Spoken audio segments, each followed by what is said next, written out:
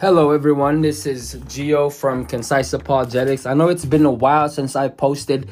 A lot of things have happened in my life, but that's for another podcast. If you guys want to know, just let me know. And so today is kind of want to give us a refresher on interpretation. So Christians can understand the Word of God.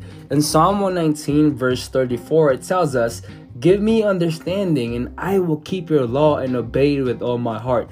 So all Christians have a right and duty not only to learn from the church's heritage of faith, but also to interpret scripture for themselves.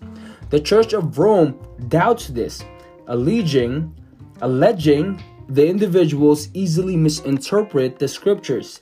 This is true, but the following rules faithfully observed will help prevent from that happening. Every book of scripture is a human composition, and though it should always be revered to as the Word of God, interpretation of it must start from the human character. Allegorizing, therefore, which disregards the human writer's expressed meaning is never appropriate.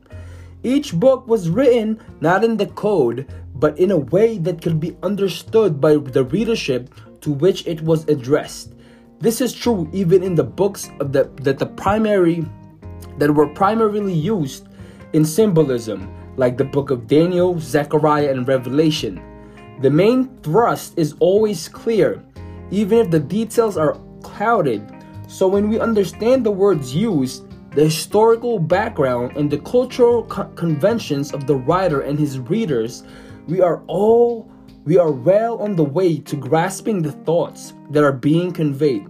Spiritual understanding, that is, the discernment of the reality of God, His ways with humankind, His present will, and one's own relationship to Him, now and for the future, will not, however, reach us from the text until the veil is removed from our hearts and we are able to share the writer's own passion to know and please and honor God. 2 Corinthians chapter 3, verse 16. Prayer that God's Spirit may generate this passion in us and show us God in the text is needed here. Psalm 119 verse 18 and 19. Each book had its place in the progress of God's revelation of grace, which began in Eden, reaches climax in Jesus Christ, Pentecost, and the Apostolic New Testament. That place must be borne in mind when studying the text. The Psalms, for instance, model the godly heart in every age, but express its prayers and praises in terms of the typical realities that circumscribe the life of grace in pre-Christian era. Each book proceeded from the same divine mind, so the teaching of the Bible's 66 books will be complementary and self-consistent. If you cannot yet see this, the fault is in us, not in the scripture. It is certain that the scripture nowhere contradicts scripture. Rather, one passage explains another.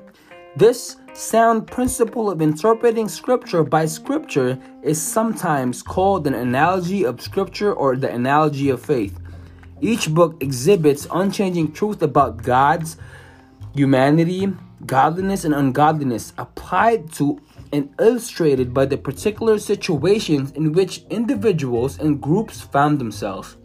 The final stage in biblical interpretation is to reapply these truths to our own life situations. This is the way to discern what God in Scripture is saying to us at that moment. Examples of such reapplications are Josiah's realization of God's wrath and Judah's failure to observe his law, 2 Kings chapter 22, verse 8 to 13, Jesus' reasoning from Genesis chapter 2, verse 24, and Paul's use of Genesis 15, verse 16, Psalm 32, verse 1 to 2, to show the reality of the present righteousness by faith, Romans chapter 4, verse 1 to 8. No meaning may be read into or imposed on Scripture that cannot with certainty be read out of Scripture shown. That is, to be unambiguously expressed by one or more of the human writers. Careful and prayerful observance of these rules is a mark of every Christian who correctly handles the word of truth. 2 Timothy chapter 2, verse 15. So, to sum all of these statements up, we have to remember that the writer of the text, what the what the writer intended to say is how we should interpret the text. So if I write a letter to someone, I don't want them to interpret it how they want to interpret it. I want them to interpret it the way I wanted the letter to sound. So it's based on the context, based on the language that I use, and most specifically based on what the writer was trying to tell us. So thank you so much for your time. Until next time in Concise Apologetics. Have a good one.